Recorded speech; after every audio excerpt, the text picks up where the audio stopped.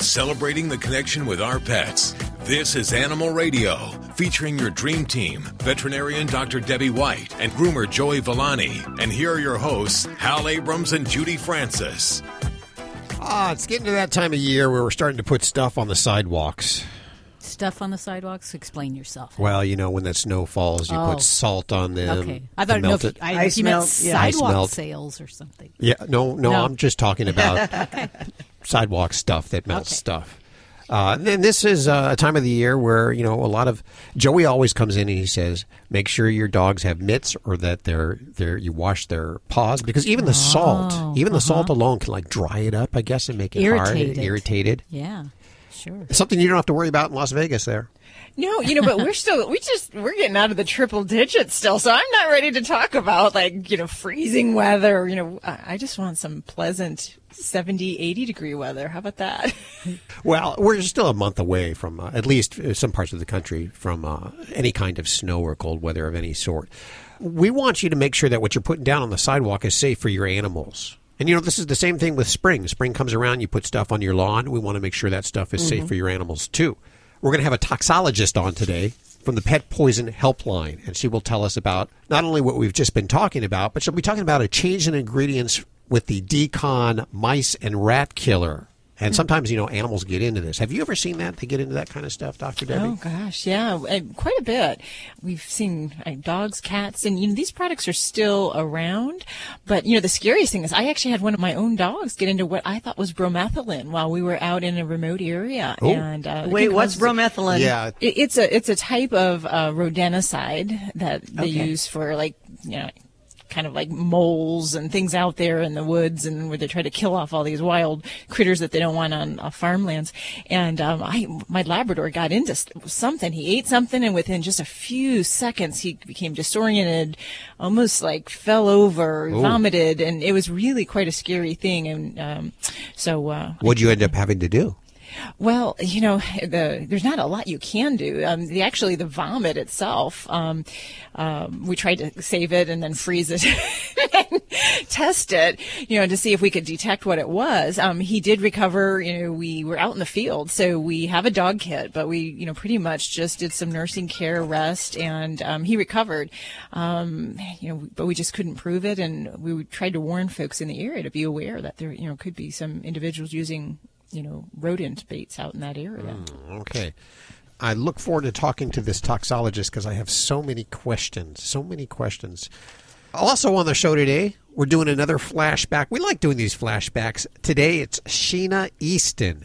We all remember Sheena Easton. She's still alive. My baby takes the morning train. Yeah. That was one of them, right? She's a big cat lover. She loves cats to the point that it might even be just a little bit over the top. And you know I'm over the top with my cats, but we'll let you be the judge coming up right here on Animal Radio in just a few minutes.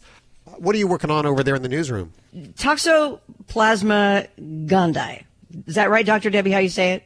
Toxoplasmosis, yes. It's always been associated with kind of a weirdness in some people. Makes you crazy. But now there's actually a benefit to having toxoplasmosis. Really? So we'll tell you what that is. Yeah. I'm going to go play in the kitty litter right now. Well, after this call, let's go to the phones. 1-866-405-8405. Hi, Larry. How are you? I'm doing well. How are you? Very good. Where are you today? I'm in Detroit. Listening in Detroit. So how can we help you? I have the whole team here for you. I'm a 9-year-old Yorkie, and she fell ill, and she walked through a pesticide that I had been spraying for some bees, and I was a suspect that she may have suffered some ill effects from that. So I took her to 3 different veterinarians, and all 3 of them kind of discounted my thoughts. And they wanted to give her, you know, a multitude of tests and blood tests and this and that. And so anyway, she had some pretty severe symptoms: diarrhea and vomiting, shaking, almost fitful seizures, like sleeping patterns. And this went on for a solid week. And she looked really listless, and we thought we were going to lose her, but now they got her on a series of medications, and she's starting to turn the corner, and she's getting back to herself. Okay. So when you go ahead. Oh, I just wanted to know, when you said she walked through the chemical, how freshly after that was sprayed? Just a few moments, and dumb me, I didn't realize that this thing was going to I didn't even read the warnings on the can before I'd sprayed for these bees, and these carpenter bees actually, and I thought it's pretty harmless to a dog, because it's specifically for bees. Well, when I read the cautions, I realized that it was a mistake to let the dog anywhere, even outside, when I was spraying for these bees, and it contained these two poisons. I'll tell you what they are, if I may. Okay. And one is called imidacloprid. Okay. Yep. And the other one is pyrethrin. These are two different bug sprays that I tried on these carpenter bees that it's really difficult to eradicate these things. And the reason I was even so adamant about eradicating them is because one of them stung her about a week prior to that. Okay. So I wanted them out from underneath my deck. So okay. And I was just a little bit puzzled because I went online and I looked up this ingredient, this imidacloprid, and excuse me if I don't pronounce it that well, imidacloprid. And I looked it up online, and the first thing that popped out was, is this toxic to dogs? Yes. And it described all these symptoms. And every symptom that it described was consistent with exactly what she had and exactly the way she reacted and exactly the way her condition was. And when I went to all these different veterinary hospitals, they all kind of discounted that. And then, I racked up a $1,500 bill for the vets in a couple of days. All right. Wow. So, if anytime I have a pet kind of walk through freshly sprayed chemical, pesticides of any sort, it is something that I'd be a bit more concerned about. When a product such as this is sprayed and it's dried, or say with like a fertilizer, when it's sprayed and then it's already been watered and, the area is dried, it's not such a risk. But if we get into the pure product, then definitely depending on the concentration of those different ingredients in there, we could be concerned with some effects. Imidacloprid, most of the times, and, this is actually in a lot of different types of parasite medication for dogs and cats. So it is safe for them within the normal uses of it with dogs and cats now, but that's not counting, the bug sprays that we're talking about that are being used for pest control. So if we do have exposure to that, there is the potential. Most commonly, very honestly, it's limited to stomach upset and digestive upset. We don't tend to see a lot of other issues that can come on with that. There can be some rare neurologic problems, and I have seen that a little bit more in some of the super tiny little dogs. But because imidacloprid is, I don't say expelled, it's eliminated from the body within 24 hours, that's kind of why maybe as a veterinary mind, we might be saying, this doesn't necessarily fit the timeline of what you're seeing to what is the norm of how long this medication is within the body. So the other thing I'd throw out there is you mentioned a bee sting, and there are dogs that I've seen have a more prolonged effect after a bee envenomation.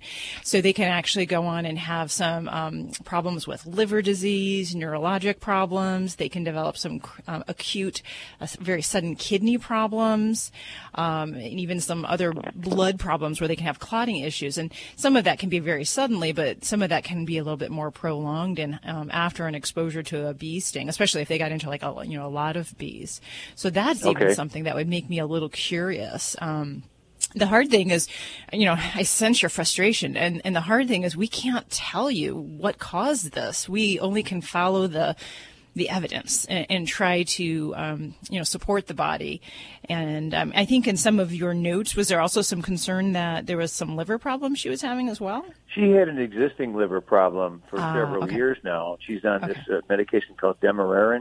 Okay. And she's been on that she's 9 years old. She's probably been on that for at least 5 or 6 years already of her life. And we know a lot of little toy breed dogs can have some hepatic dysfunction or what we call microvascular dysplasia, or some are even borderline liver shunts. So if that's kind of been something on her radar, she's not going to have the resiliency to kind of jump through, some medical crisis like that. So I hope it sounds like, you've got her the care she needs, and hopefully everything gets back to 100% there very soon. We have, and they've got her on a host of medications here, and they gave her a couple of injections to hydrate her because she wasn't eating, wasn't drinking.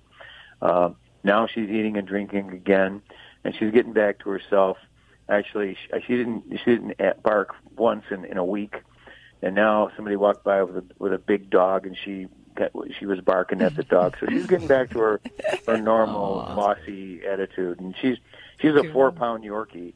And she looks. Everybody just adores her. She looks like a little stuffed animal. And so we absolutely. And we're empty nesters. So this is like a child for us. And we had another Yorkie prior to this one for 17 years, and then she passed on. And we had to put her down. She had a collapsed trachea. And my wife moped around for about a year, and then I appeared one day at the door with this puppy. So this is like her child. Sure. Really is. All our best go out to you and Lola, and I wish her a speedy recovery there. Thank you for your call. Toll free 1-866-405-8405.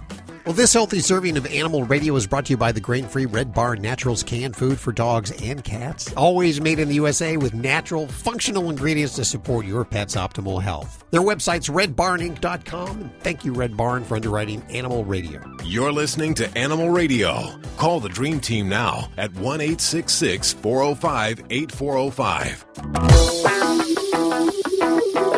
Hi, this is Fred Willard on Animal Radio, and I'm begging you, spay and neuter your animals. I'm sitting up and begging. I'll roll over and play dead if you want. I'll follow you anywhere you want to go.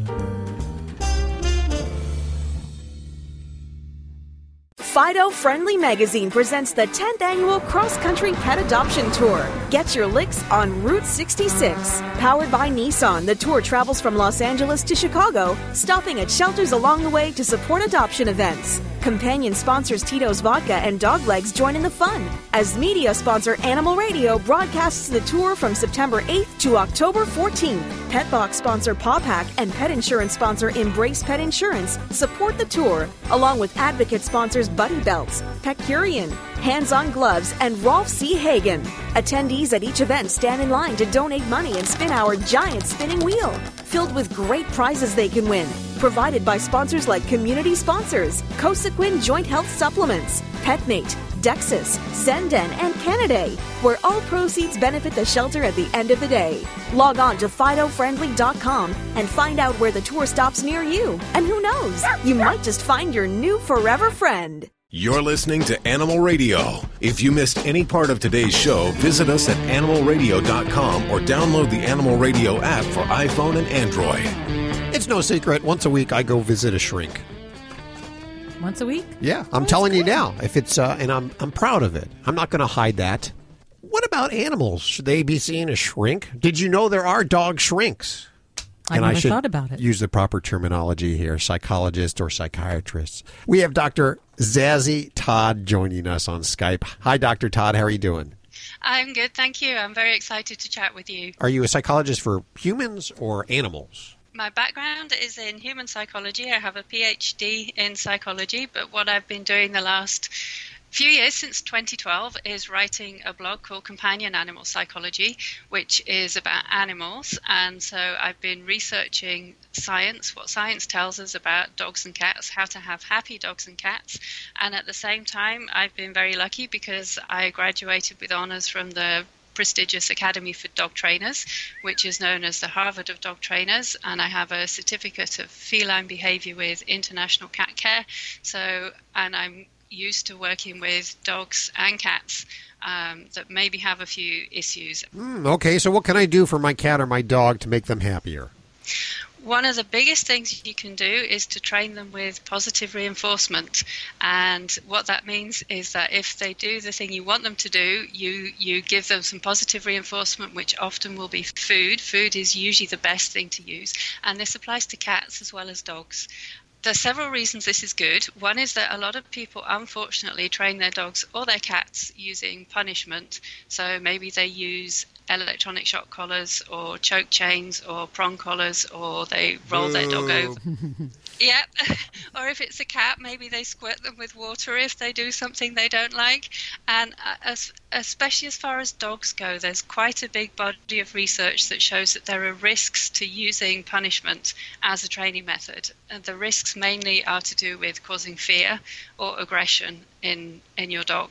So most of the research is on dogs, and it's been survey studies where they've asked people how they train their dog and what the results are, and does the dog have any behavior problems.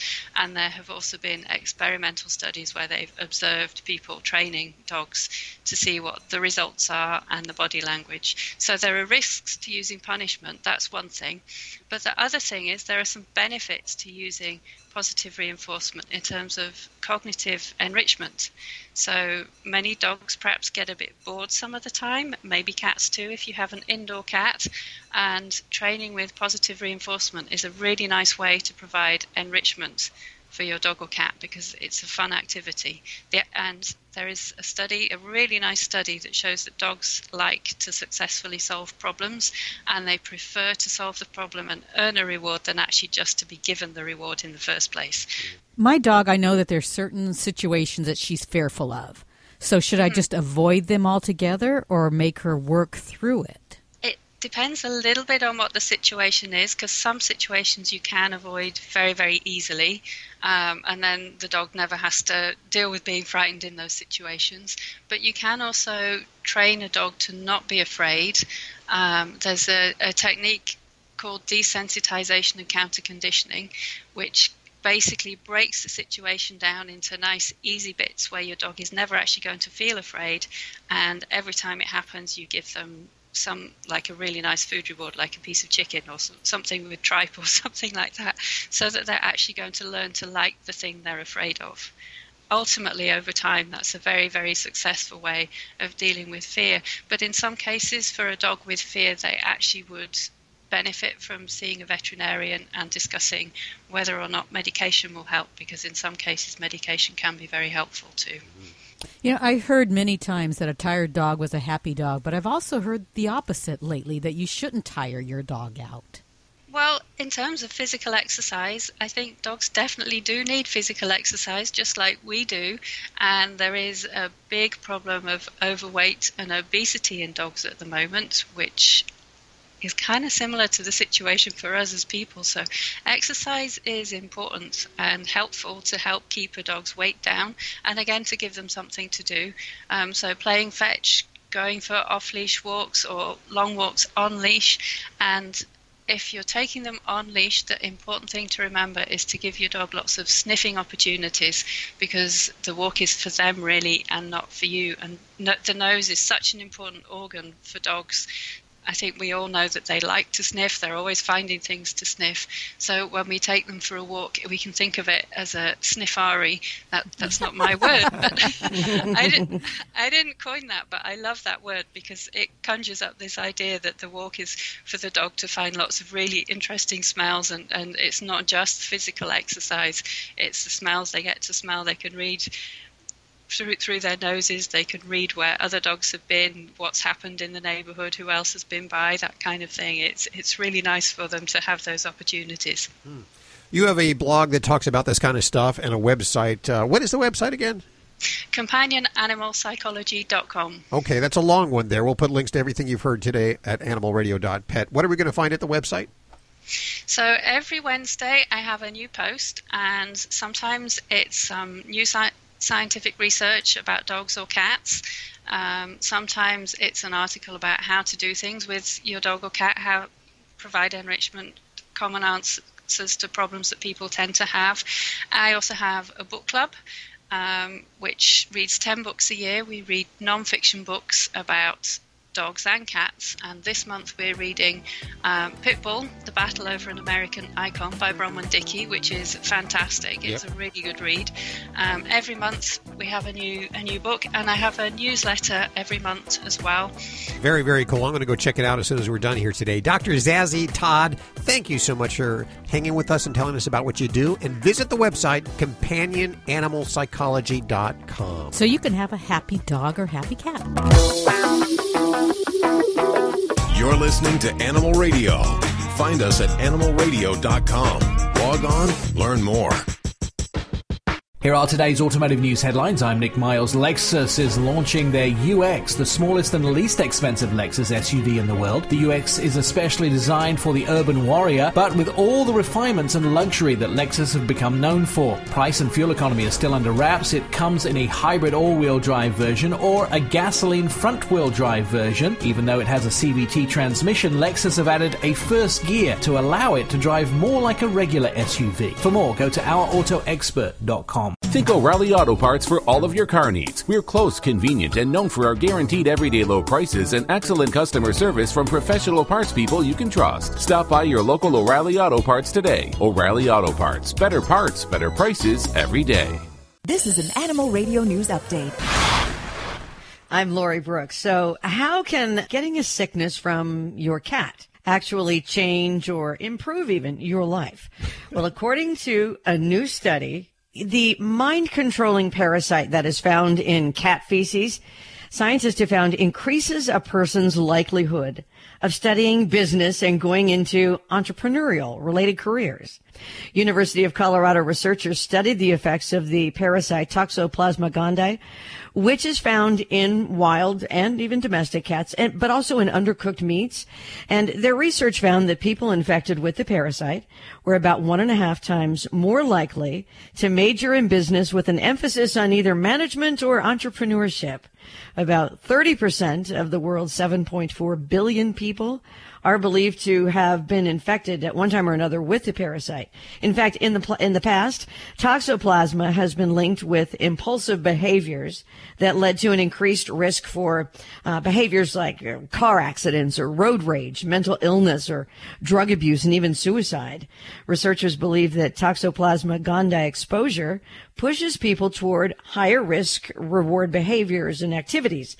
This previous study that they had done back in 2016 even suggested that people diagnosed with intermittent explosive disorder were really twice as likely to carry the Toxoplasma gondii parasite. Explosive disorder? That sounds like a night after Taco Bell. That's no. No, that's not what that is. See, I think it just explains my road rage now. Now I know why I'm so angry when I get behind the wheel. It's the cats. It's the cat's fault. I agree. This is very interesting because toxoplasmosis has been long time associated with crazy people and nuts. And now you're saying that it's also associated with very successful people. So I guess crazy people and successful people are one and the same.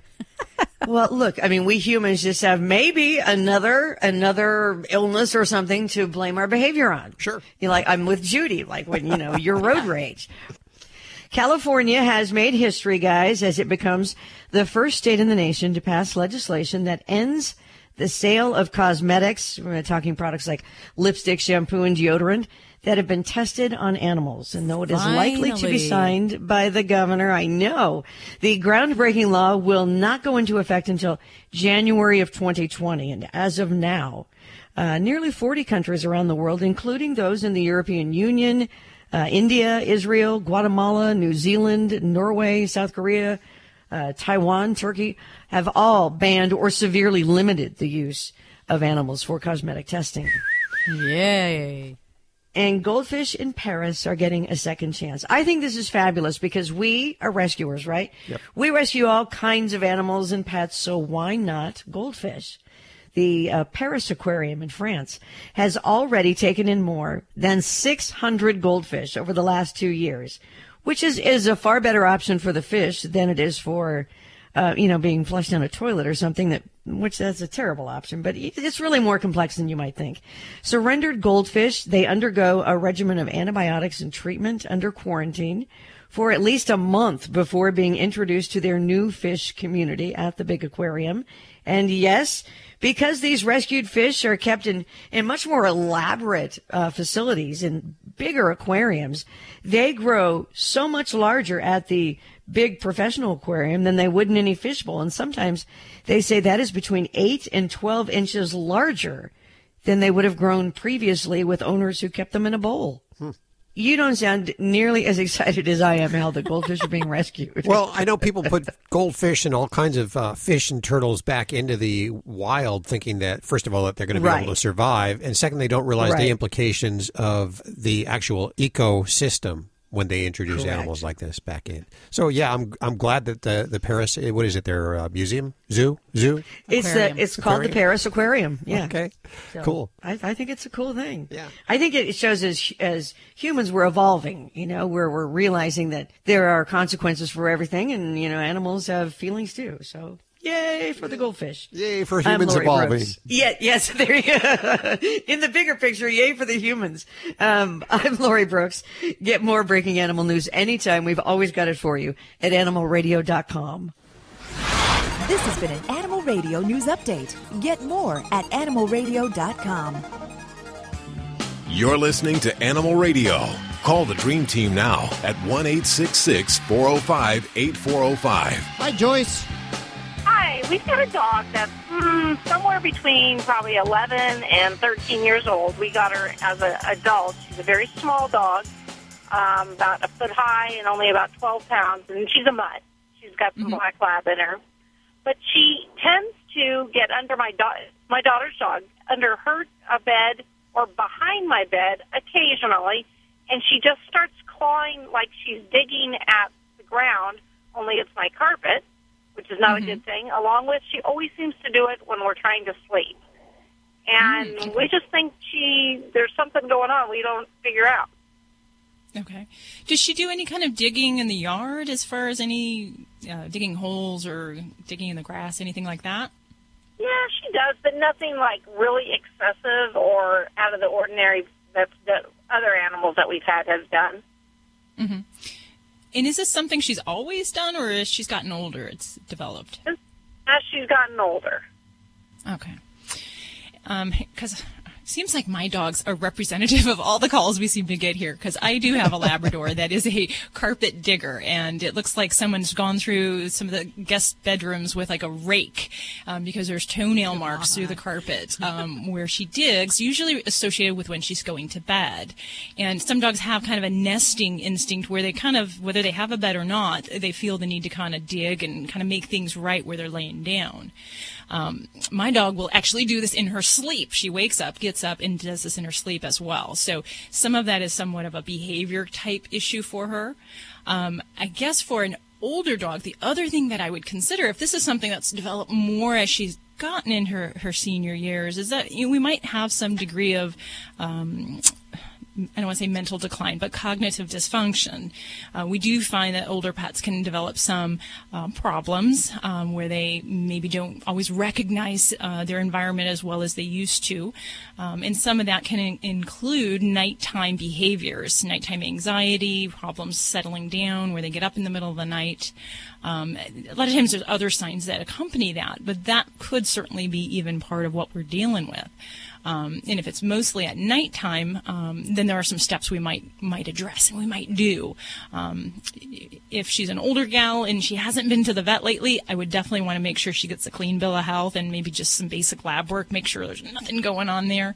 But for many pets, I actually do prescribe nighttime sedatives or tranquilizers to help them if it seems to be only a nighttime directed behavior. So that might be something to consider. As far as if it's done more when someone's around, there are dogs that do this out of attention seeking, and it's just kind of a way they deal with their anxiety and their stress. So I don't know, is that something where it's done when you guys are nearby, or is it out of your presence? Well, it's usually when nearby. Occasionally she'll do it more when my daughter's out of the home for an extended period of time.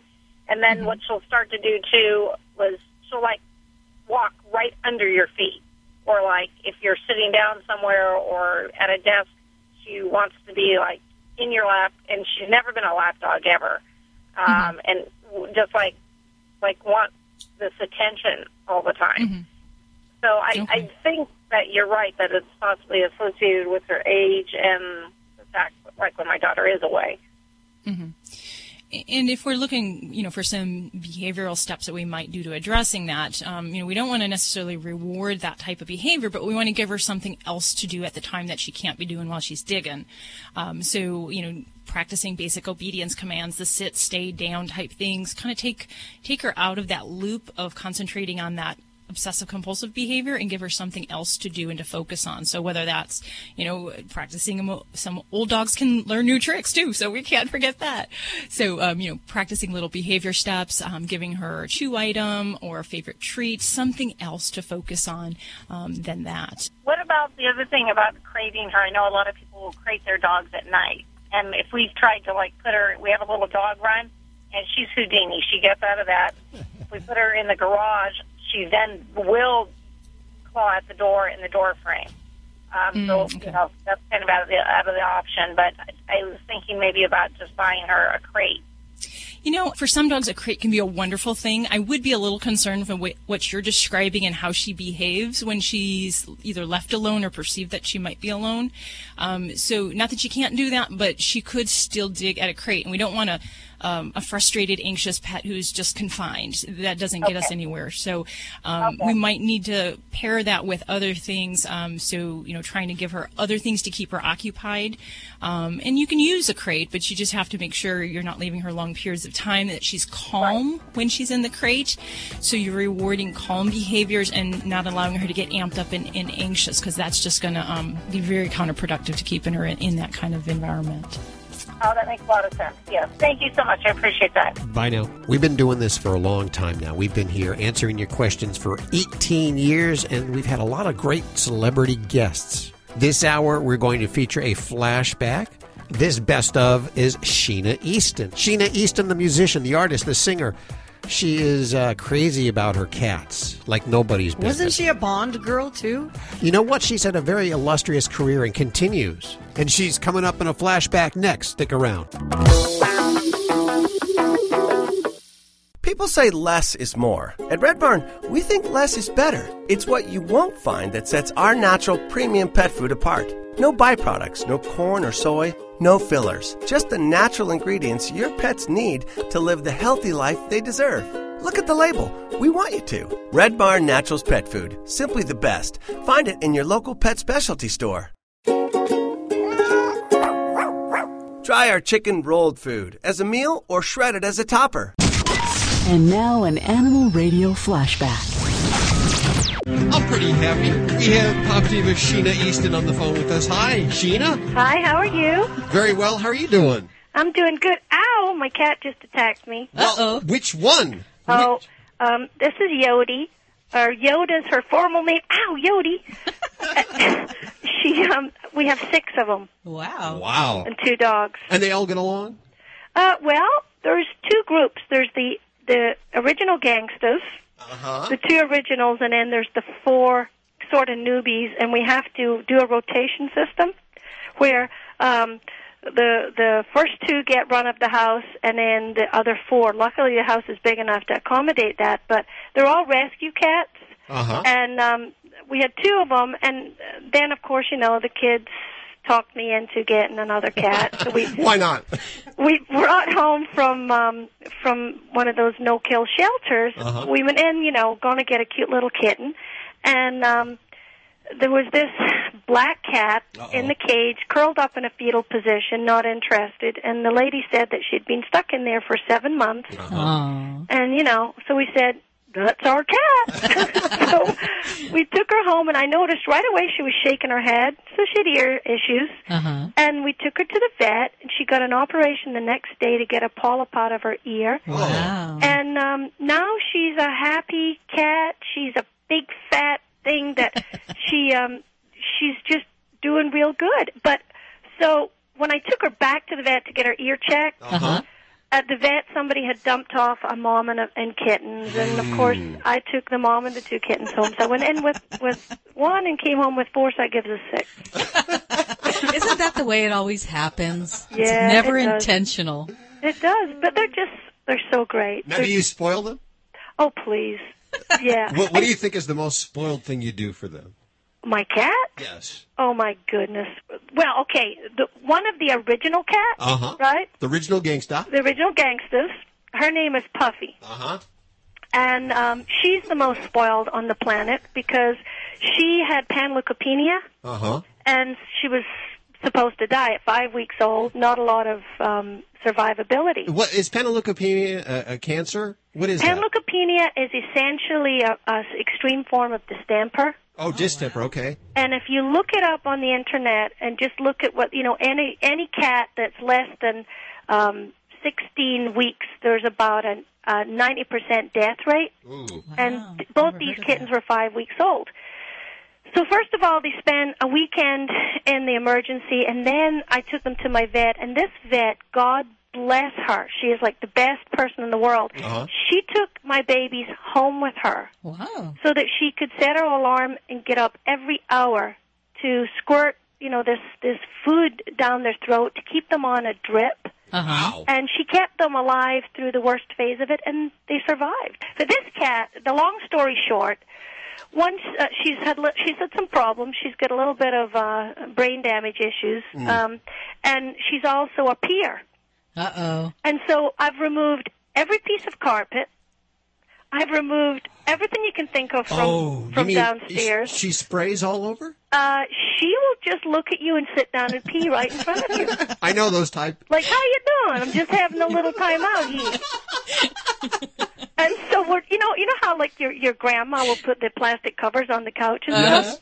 We have to put plastic covers on the couch. Yes. And take them off when we want to sit there. It's a nightmare. So and now she's on kitty downers. Does it work? We're going to research that because we actually know that multi-cat households like that is a problem.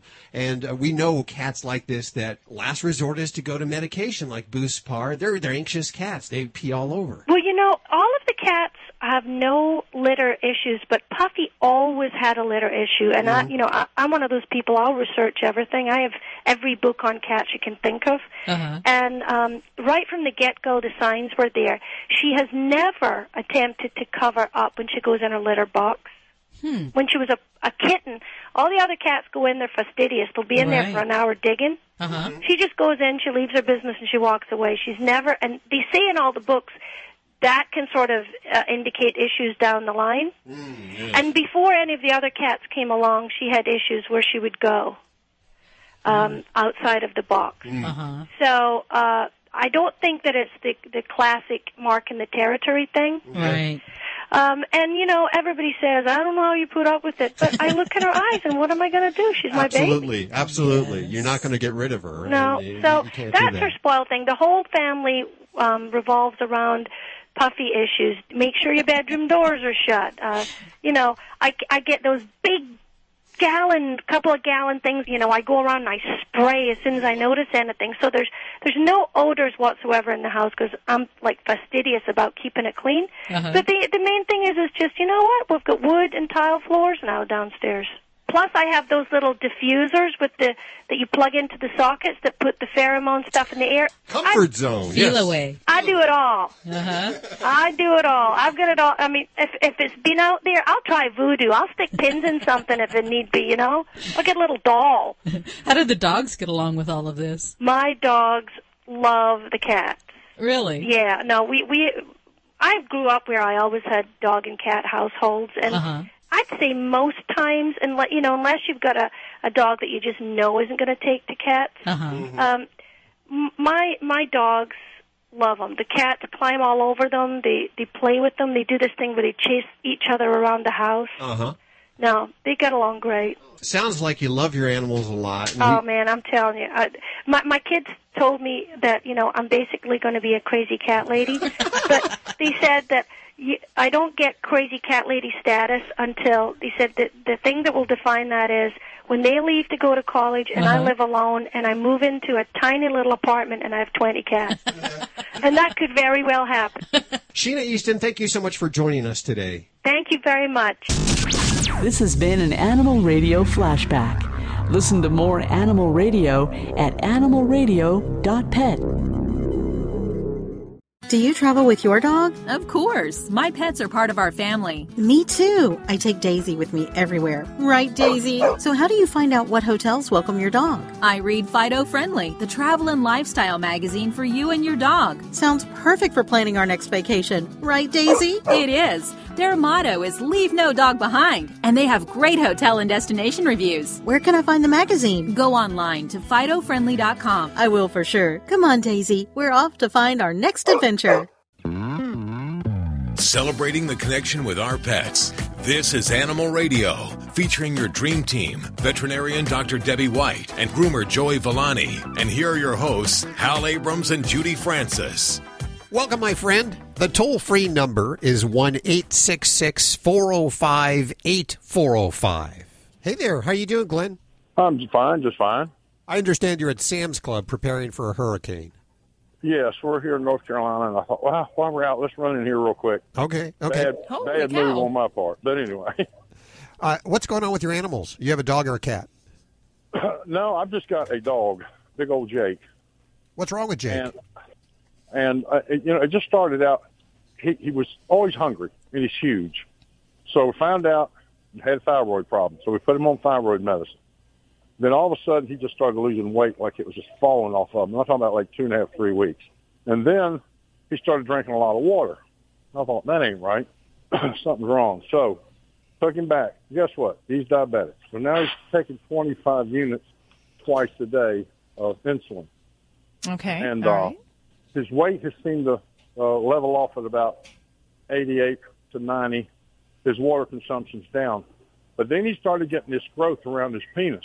And I thought, you know how some dogs have those knots at the base where they copulate, they get big or whatever? I thought that's what it was. Well, honey, it's as big as a grapefruit now. And okay. It's real soft and spongy. He's got one on his left hip. Okay. He's got one on a small one on his chest. He's got a small one on his ear. Now, when he was about a year old, he got shot. Some dickhead shot him with a gun, and he's still got 50 to 52 pellets still in his body, in the lower half from his lungs back to his rear. Now, I don't know if his body is starting to grow fatty bodies around some of the pellets or what's going on. But anyway, we got him straight, got all that going on, and now he'll cough once in a while and go, ugh, and I mean, this like he's trying to clear his throat. Okay. And then the thing that's got me concerned the most is if he's laying down, he's not comfortable. Then he moves over to another place and he lays down. Then he'll get up and move again. He'll get up and move again. And then every time he moves and sort of rolls around, he moans and groans. Okay. And he's starting to moan and groan more often. And okay. And then I told my mother, I said, look at him. Ain't been outside, and he's sitting there panting. So usually when an animal's sitting there panting, he soars or he's hurting or something's going on. I have had him x-rayed head to toe. I've had his blood drawn. I've spent about $3,000 to $4,000 on that dog this year. I don't know what to do. And I just feel like something is not right. And I don't want to not do something and then find out, oh, well, had you done this earlier, he'd be okay. So okay. I'll tell you something else he's never done. He now sleeps on his back. When he does get comfortable, he seems to roll flat over on his back, throw his legs straight up in the air, and he'll lay like, sprawled out that way. And he's never done that. He didn't do it as a pup, and he just started doing that recently. And I don't know if it's more comfortable for him because there's something inside of his body that's pushing on organs, and I just don't know. All right. So I wanted to ask you more specifically about if he makes any coughing sounds or any unusual breathing sounds when he's taking air in or out. The only thing he does, like I said a minute ago, and he only does it, I don't know, once, maybe twice a day, and he doesn't do it constantly in a row. He'll do it like once, and he'll go, ugh, and it's like a real deep guttural grunt, and it's like he's trying to clear his throat. Sometimes I notice it after he drinks water. And sometimes I notice it when Mama gives him one of them dry milk bones she gives him once in a while. Okay. So I don't know if he's trying to clear his throat or what's going on. Yeah, and you got a lot of kind of oddities going on. And the general thing that I think that, I can answer for you is that when we have a pet that is uncomfortable, seems restless, is vocalizing in any way, and their behaviors are changed in a pattern that they've not normally done, to me that says there's something going on. And whether it's pain, discomfort, or feeling ill at ease, there's something that he's telling us that is going on. So I would want to make sure, it sounds like he's got quite a detailed medical history, but in a situation like his, the first thing I would want to do is, make sure that our diabetes is well controlled. And, we do that by checking things like a blood sugar curve and a test called fructosamine, and making sure that that's all up to par. She's done all of the blood work. I spent like $700 and some odd dollars on blood work to get all that done. And then she said, no, he's on like 25 units twice a day, in the morning and evening on that. And we're still doing that. That seems to be, I guess, doing him okay. But I just feel like something. Yeah, and it's kind of hard, just hearing that the blood work's okay, that's good. My scrutinizing mind, for me, I would have to kind of see that and kind of make sure there's nothing that would send me in another direction on that. But assuming that everything is okay with his diabetes, there's still other things that we would be on the watch for. So whether we're dealing with something of a pain, arthritic pain, we also can see some problems in Labradors particularly, where they can have a condition called laryngeal paralysis. And that can affect their swallowing and breathing, and it can cause them to have some harsh sounds. And sometimes they'll actually even kind of, I don't want to say choke or gag on things, but it can kind of sound. Okay, that's the best way I've heard. That's what it sounds like. And like I said, it's not like he's constantly, like he doesn't have a fit and he does it 5 or 6 times in a row. He'll just do it maybe once, twice, once in a blue moon. He'll, and it's, I mean, hell, it sounds like a human. Yeah. So that might be something to raise that question with your veterinarian and say, hey, for me, I'd like to, look at the chest x-rays, make sure we don't see any evidence of any infection that might be setting in because we have problems swallowing. And pets with that condition can actually get food and water into their lungs and get pneumonia. So it is something that we would want to try to, figure out if that is on the table or not. Beyond that, you mentioned some things with lumps and bumps, and especially if we've got some sizable ones, they would be things that I would look into and make sure they have been sampled. If they are like the typical Labrador problems, Labradors are little fat factories, and they are prone to getting some pretty extensive what we call lipomas. So they can get as big as a basketball, believe it or not. But the important thing is, have your veterinarian check that and see if that is the case. If it's not, then that could be part of our problem as far as with his discomfort or having other effects elsewhere in the body from, those larger lumps and masses that he's having. Well, the little one, I'm not going to worry about that much. But that one back here by his penis, and I mean, when he's laying on his back flat out, you can take both your hands and reach down there and hold it almost like a grapefruit. Wow. Yeah. And that has got bigger. And I'm thinking, I don't like a dog. I don't like any animal cut off unless it's absolutely necessary. And I'm just at the point, should I have that removed or not? Okay, Glenn, I'm going to tell you, if you walk into my office with something the size of a grapefruit dangling off your dog, I'm going to at least want to test it. So, before you jump into the idea of surgery, I'd say, ask your veterinarian to just do a needle biopsy on it and get an idea what it is. And that can be done without anesthesia. Yep, a needle biopsy. I've done all of that. I said, stick a needle in every damn one of these lumps. You did? Okay. They're just fatty bodies. Okay, so if they're just fatty tumors. They're not going to hurt them. But okay. I've had a bunch of dogs. This is my 4th lab, and I've never had any problems like this. Oh, golly. And, it sounds like at his young age, he's already got quite a bit going on there. So. Yeah, it all started out he's allergic to chicken. He's allergic to some grasses and some other stuff. Oh, holy cow. And he's a hell of a dog. He was raised for special needs and autistic children. His vocabulary is unbelievable when it comes to dogs. I mean, his vocabulary is way up there as far as go get this, go get that, go do this, don't do that. You're like, damn. My mother said if he could talk, I believe he'd talk to you. Oh, but gosh. I don't know. I'm just concerned. I just don't want to get a month or two down the road and go, oh, had we caught this earlier? Yeah, absolutely. And my last 2 labs died of cancer. And so I quit doing the heartworm pills. The only thing I give him is NexGard for fleas. I did some research on all this crap dumping in these dogs, and I thought, well, I'm not going to advocate anybody stop their heartworm preventative because heartworm disease is fatal, and that in itself is a killer. I can't tell you how many animals are positive in certain parts of the country at any given moment, and it is a very real disease. So you do want to make sure you do something for heartworm preventative. So that's a totally different subject. We won't go there. But I would definitely say for you, Glenn, that I would advise, asking about the laryngeal paralysis situation, and then just really have a heart-to-heart about, what kind of pain management do we need to kind of consider for him for the long term. And if we aren't addressing pain management, then that would be an avenue that I would say, in the absence of proof that a pet is not in pain, I would always, with these kind of symptoms, want to make sure we are trying to manage that and do something, and then see if he feels better and the symptoms get better afterwards. So my best wishes to you, and keep up the great work with him.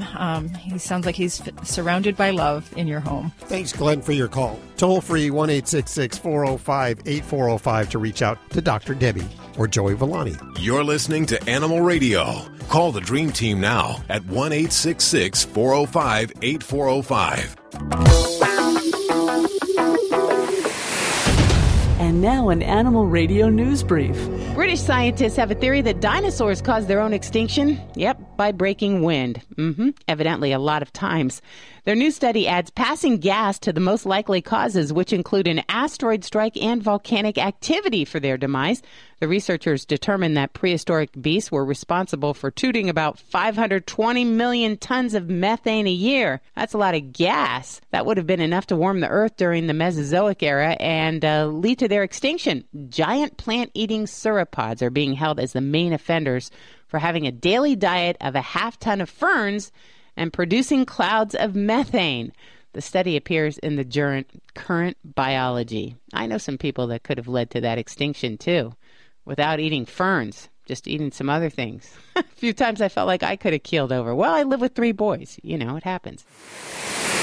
This has been an Animal Radio news brief. Get more at animalradio.pet. Ah, the sounds of summer.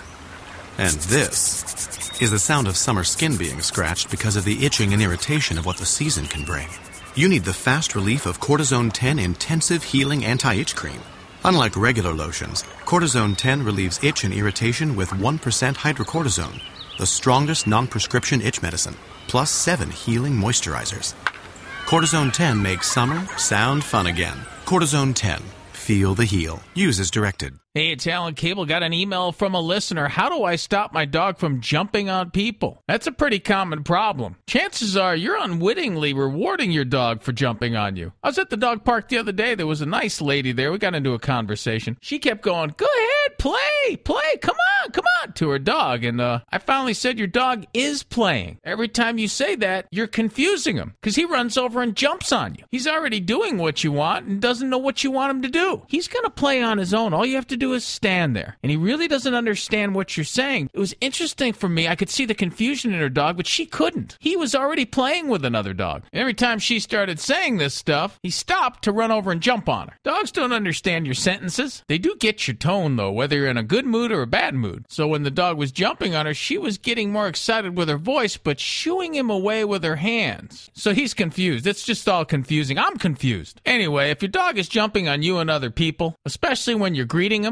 don't speak to him in a positive manner. Make sure there are no rewards for your dog when he's jumping on you or other people. Even dog lovers who tell you they don't mind your dog's jumping, tell them no. Dogs can't distinguish between, I can jump on him, but I can't jump on her. It's either all or nothing with a dog. He can either jump on everybody or nobody. We always talk about setting your dog up for success, so think about how you'd be setting your dog up for failure if you scolded him for jumping on one person, but rewarded him for jumping on you or another. Wouldn't that be unfair and confusing and create anxiety in you if you were that dog? Well, that's what it does. So if your dog jumps on you when you get home, make it a non-event. Don't talk to your dog. Don't greet him for about 15 minutes after you get home. This will make your dog calmer, less anxious. Then when you do say hi, guy, bend over and pet him at his level. This way he doesn't have to jump on you. And finally, teach your dog the sit and off commands. You do this by correcting your dog quickly and sternly when he jumps on you. And then when he sits, you tell him he's a good dog. You're listening to Animal Radio. If you missed any part of today's show, visit us at animalradio.com or download the Animal Radio app for iPhone and Android.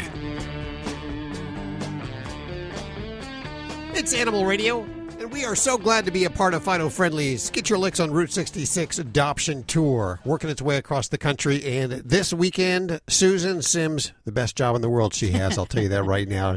She's in Midwest City, Oklahoma. Hi, how are you doing, Susan? Hey, you're doing great. How are you guys doing? Good. Is Oklahoma okay? Yeah, Oklahoma is A-okay. We're out here with a lot of great animals ready for adoption. We have people that are donating money to spin the wheel and walk away with a lot of great prizes. How many animals have been adopted so far? Oh, gosh, I don't know. I'm going to guess we're probably looking at 200 to 300 so far. Wow. Very cool and a great turnout. Now, of course, the big deal is that even if you're not looking for an animal right now, go on down, spin the wheel, and win some prizes from some great sponsors of this tour.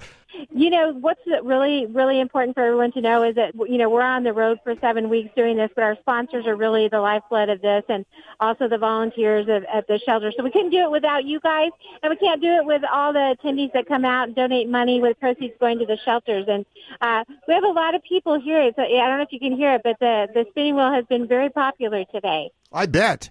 I know that in past years there's been a line for the spinning wheel. Yeah, well, you know, I get a little impatient, and I try to move them along as fast as I can. But I like to talk to them about their pets, and I like to see that. Well, let's talk to someone. Okay, well, I have somebody here that's looking to adopt. So I'm going to, what's your name? Jill. Okay, her name is Jill. I'm going to hand over the phone. Hello. Hi, Jill. How are you doing? I'm doing great. This is an amazing event. There are so many wonderful animals, and the Fido Friendly's done an awesome job with this. Get Your Licks on Route 66. I had to come out, and I've actually been looking for a new forever friend, so I thought, what a perfect day to come out and check out all the puppies and the dogs and see if I could find my next best friend. Any idea of what you're looking for? You know, I'm open-minded because I really know that there's so many dogs out there that need homes, and I just know that when I find the right one, it will jump out, and I'll know that that's my new best friend. So I'd like a medium-sized dog. I don't want a puppy. I want one that's maybe middle-aged, Sure. But I don't care what breed. You know, I just want a dog that's going to love me that I can love back. Well, I know when you find it, you just you connect. That has always That's happened to me in the past. You just look eye to eye, and suddenly there's that connection. And you know, that's your dog. That's exactly right. I agree with you. Well, Jill, we wish you the best of luck in your search there. Thank you, and thank you for carrying this. It's a great event, and they're doing a lot of good things for all the dogs and the local shelters. So thank you so much. I'm going to pass it back to Miss Fido Friendly. Okay. And Susan Sims. Hello. So if you're not lucky enough to catch up with the Fido Friendly Tour and Susan Sims today in Midwest City, Oklahoma, tomorrow she will be in Tulsa. You'll be at the Woodland Hills Mall at 7021 South Memorial Avenue, and working your way into Joplin, Missouri next, Springfield, St. Louis, Chicago, Springfield, Illinois, because, you know, there's the Springfield, Missouri, and the Springfield, There's a Illinois. lot of those Springfields. Yes, I get those confused too. And Kansas City. And if you want to see the entire schedule, you can head on over to FidoFriendly.com and select the Get Your Licks on Route 66 badge. You must be tired. Well, you know, we just run on adrenaline when we do these types of things. And, you know, you brought up Joplin, and I have to tell you, that's where we adopted Honey 2 years ago. We weren't looking for another furry companion, but now we have 3 that travel the Route 66 with us each year. And so I encourage people to come out and support their shelters, even if they're not looking to adopt right now. You never know when you meet that little spirit that tugs at your heartstrings like our little Honey did. So I encourage people to come out, support their shelter, and have a good time and spin our spinning wheel filled with a lot of prizes. Any chance you could add a fourth? Never say say never. Yeah, well, we're already breaking the rules. We're only supposed to have 2 dogs where we live. So, but don't tell anyone. We just say that she's like a little hamster. It's like 2 1/4 dogs. Yeah, that's exactly 2 1/4. Well, Susan, say hi to Greg for us, and we'll chat with you next week. All right, thank you guys, and thank you for your support. We couldn't do it without you. Here are today's automotive news headlines. I'm Nick Miles. We've been testing the $70,270 Dodge Durango SRT SUV with the power of a sports car. Under the hood, a 6.4-litre V8 SRT Hemi engine that outputs 475 horsepower. I've long championed the fact that the Durango is the perfect family vehicle with 3 rows, captain's chairs in the second row, enabling a pass-through to the third row becoming very easy. An outstanding infotainment system, especially for the kids. It now comes with sports car power to make it more fun to drive. For more, go to ourautoexpert.com. Think O'Reilly Auto Parts for all of your car needs. We're close, convenient, and known for our guaranteed everyday low prices and excellent customer service from professional parts people you can trust. Stop by your local O'Reilly Auto Parts today. O'Reilly Auto Parts. Better parts, better prices every day. This is an Animal Radio News Update. I'm Lori Brooks. So how loyal is your dog to you? Would he or she come running to your rescue should you need help? Well, believe it or not, they might actually do a lot more than just run to your rescue, according to a new study. Researchers at Johns Hopkins University recently tested the extent to which dogs would go to check on a crying human, parent or owner. And previous studies had already explained dogs' really strong reactions to human crying. You might have noticed this in your life. But this study was trying to really demonstrate the science behind a dog's eager and speedy response to human crying. Now, researchers wanted to know whether the dogs were more likely to open a door to get to their owner if the owner was crying rather than if they were doing something unimportant like humming. So the dogs who opened the door at the sound of their owner crying did so 3 times faster than those dogs who responded to their owner's humming. This study also measured the dogs' stress levels during the test and found that the dogs who were able to reach their crying owners, that they showed lower levels of stress than dogs who were non-responsive to their owner's crying. You think, what's up with that? It might seem that the dogs who did not open the door and try to reach their owner or their crying owner, it might seem like they didn't care. But these experts say, in fact, the dogs with the highest stress levels during the experiment were actually the ones who were frozen in their tracks, unable to physically react to the sound of their human in distress. And this study I thought was pretty interesting. If you'd like to check out the whole thing. The full study was published in the journal Learning and Behavior. Now, if you've ever stood in, and I know that we've probably all done this because I know what kind of people we are. If you've ever stood in the camping section of like Walmart or Target or one of those big stores or a sporting goods store and wondered, how could I get one of these tents for my cat or my little chihuahua? Those little tents. Yes. I love those. Aren't they cute? So we're happy to report, because we've all wondered the same thing. This is no longer a problem. Cats Camp, which is an Australian company, has created these new teeny tiny tents for indoor cats. They're not cheap. They're about $60 each.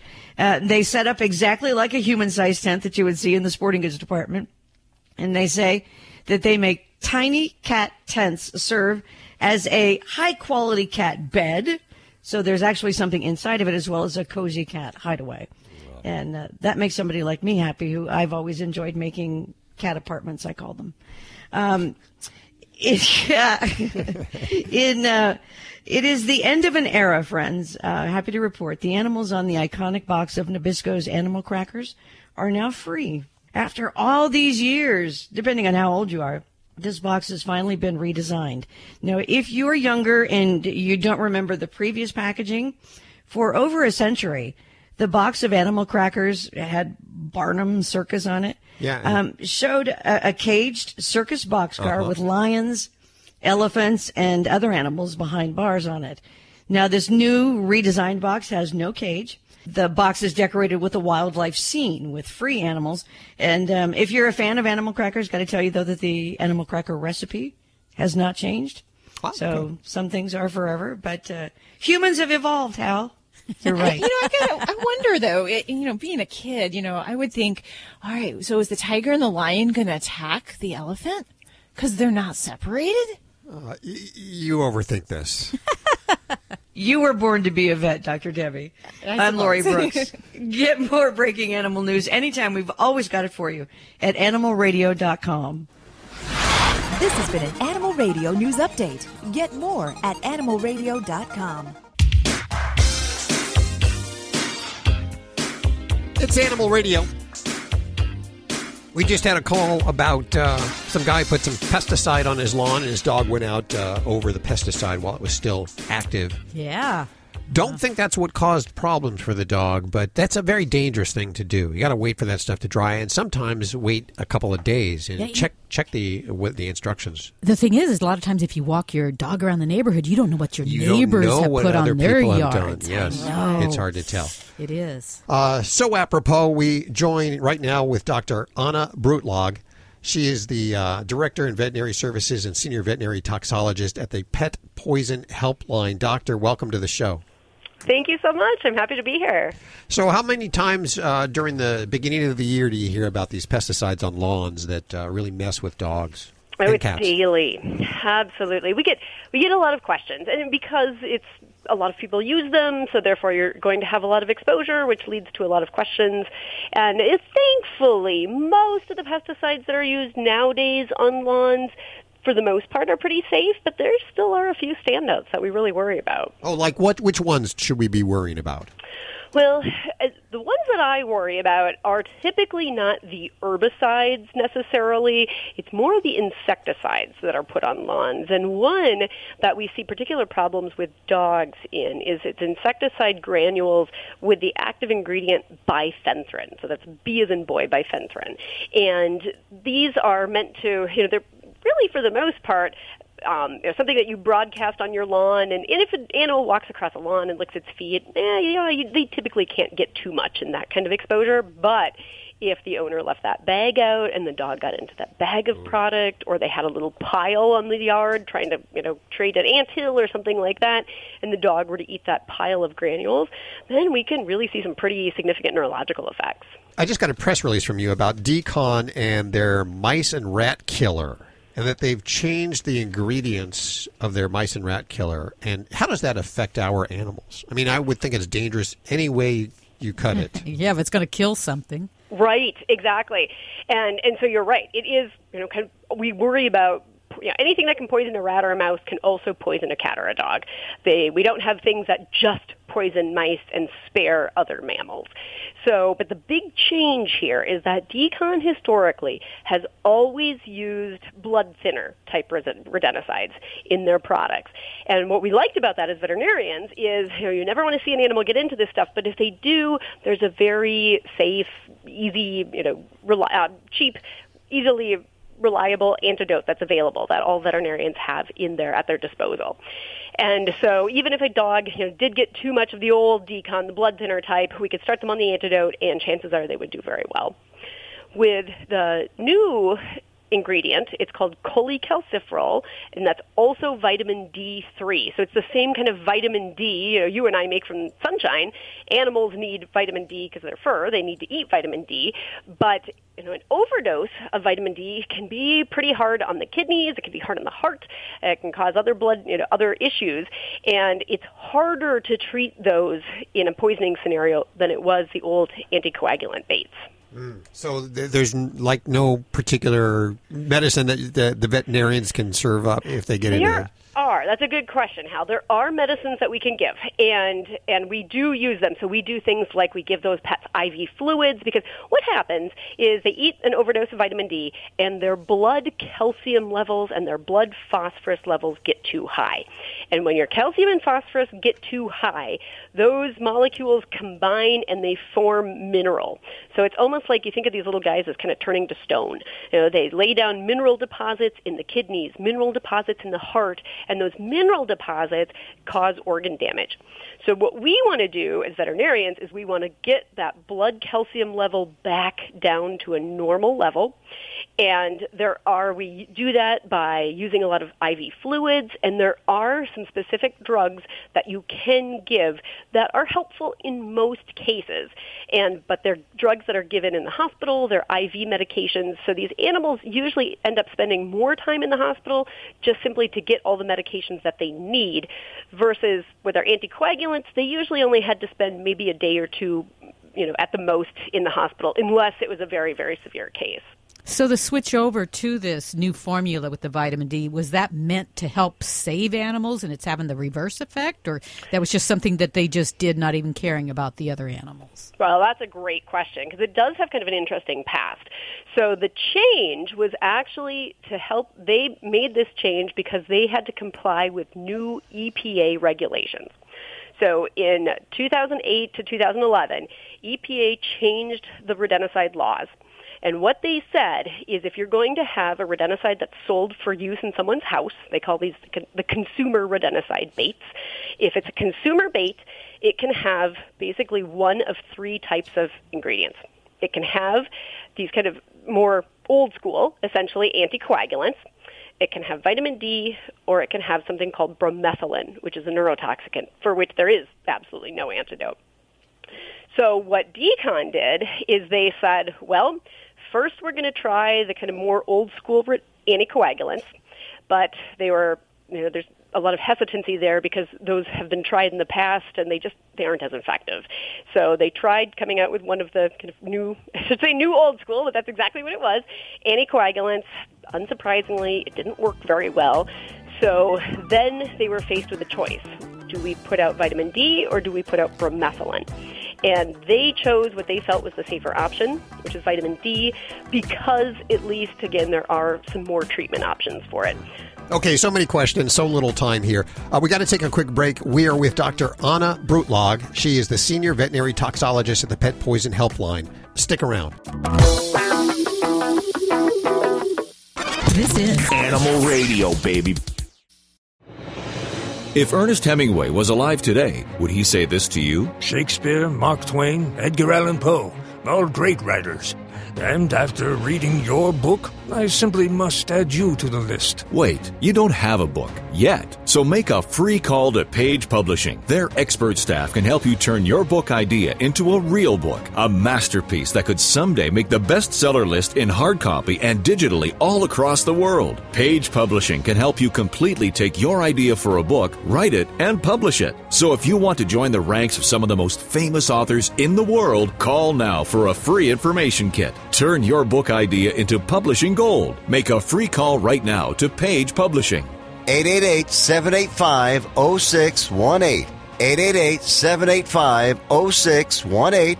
888-785-0618. That's 888-785-0618. Hi, this is Elaine Boozler on Animal Radio. Stay and neuter your pets and some of your exes. It's Animal Radio, celebrating the connection with our pets, keeping them healthy and keeping them out of the toxin, whether that's insecticide on the lawn or something that's in the garage. With us is Dr. Anna Brutlog. She is the senior veterinary toxicologist at the Pet Poison Helpline. We're coming up to our winter months here. We're putting salt on the sidewalk, all kinds of chemicals on the sidewalk. We're putting antifreeze in the car. Is there a particular antifreeze that we should be looking at that's safer to have around? Because I know animals, especially dogs, they like to lick sweet stuff up. Or is there a particular salt or stuff we should be putting on our sidewalk as the snow approaches? Yeah, good question.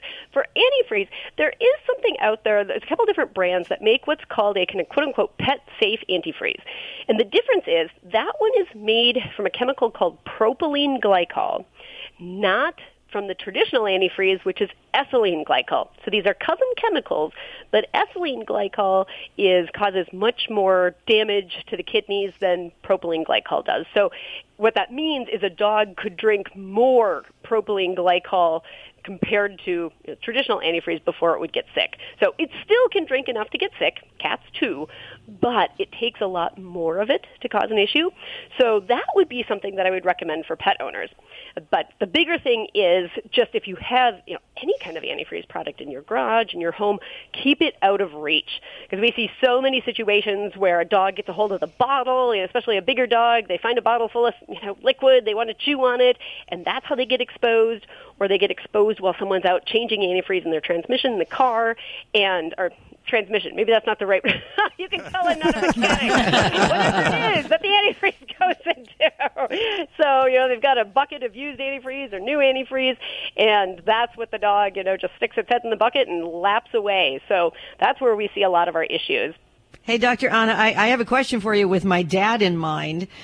He's got this massive garage, and he just turned 80, and he's got all of these old chemicals and bottles of this and that. I mean, he's got a cure for everything in the form of a chemical in there. So what are some of the older chemicals that we should stay away from that might still be really dangerous these days? Yeah, well, frankly, antifreeze is still up there. It's been around for a long time. But some of the other older ones, like older pesticides, especially older insecticides or older systemic flower care. So, like, for example, there used to be this product that you would put on roses, for example, or specifically. It was a rose and flower food. You'd put it on the rose is meant to suck it up through its roots, and it's an insecticide. So if an insect is pestering the rose, it's going to die because of the insecticide that's in the rose. And so some of those older products, they don't make them anymore, probably quit making them, 5-7 years ago, but those can be extremely toxic to cats and dogs. So stuff like that, old pool chemicals, those are other things that are just really concentrated. That can be a problem when cats and dogs get into them too. So, that old stuff. There's a good host of problems out there. That's not to mention any of the older population's medications and pharmaceuticals, which is another whole topic of toxicities. Yes. Absolutely. Well, we're out of time, but I've learned so much from you. The PetPoisonHelpline.com is the website. We'll put links to everything you've heard on today's show over at animalradio.pet. Dr. Anna Brutlog, you know how everyone has a doppelganger, a visual, like somebody that looks like them? You sound exactly like Nancy Cartwright. And do you know who she is? No. Yes. I will have to look her up. It's good to have an audio doppelganger. I've never thought about that. Hey, say don't have a cow man. I don't have a cow man. Maybe. Next time, I'll be prepared. Thank you so much for your time today. We appreciate it. Oh, it's been my pleasure. Take care. You're funny. Huh? No, I swear to God, you put her audio back to back with Nancy, and it would sound identical. You just when she dated. said don't have a cow, it did sound like her.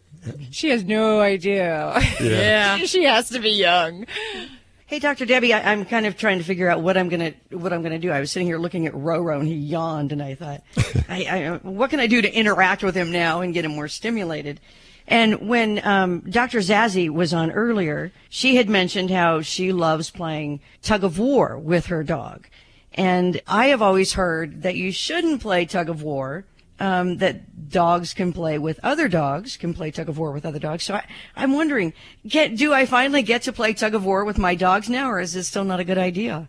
It's not, because I actually learned that same thing with my current dog, because there was the desire not to teach them that they were fighting and competing with you over items, that they should always release them to you when you're kind of provided that.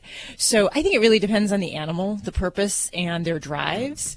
I've tried to play tug of war with my dog now, and she was raised not to ever play tug of war with a human, and she just has no interest in it. So it really depends on the pet, and I think the most important thing is to do something that's mentally stimulating for them, something they enjoy. So if he loves to play tug of war, great. If he would rather sit and watch TV with you, that's not really stimulating, but maybe we could incorporate some kind of activity in there where he goes after like a toy with a food item in it or something like that. Well, thank you so much, because I was just a little confused. So maybe I will try tug of war with Tater, who is the pit bull, and he's kind of submissive and got good manners most of the time. And Roro would rather just sit on the pillows next to me and snore. So Okay, it's time for us to get on out of here. If you have any questions anytime during the week, you can always ask your questions from the free Animal Radio app for iPhone, Android, and BlackBerry. And don't forget to get your fix over at the website at animalradio.pet. Have yourself a great week. Bye. Bye-bye. Bye-bye.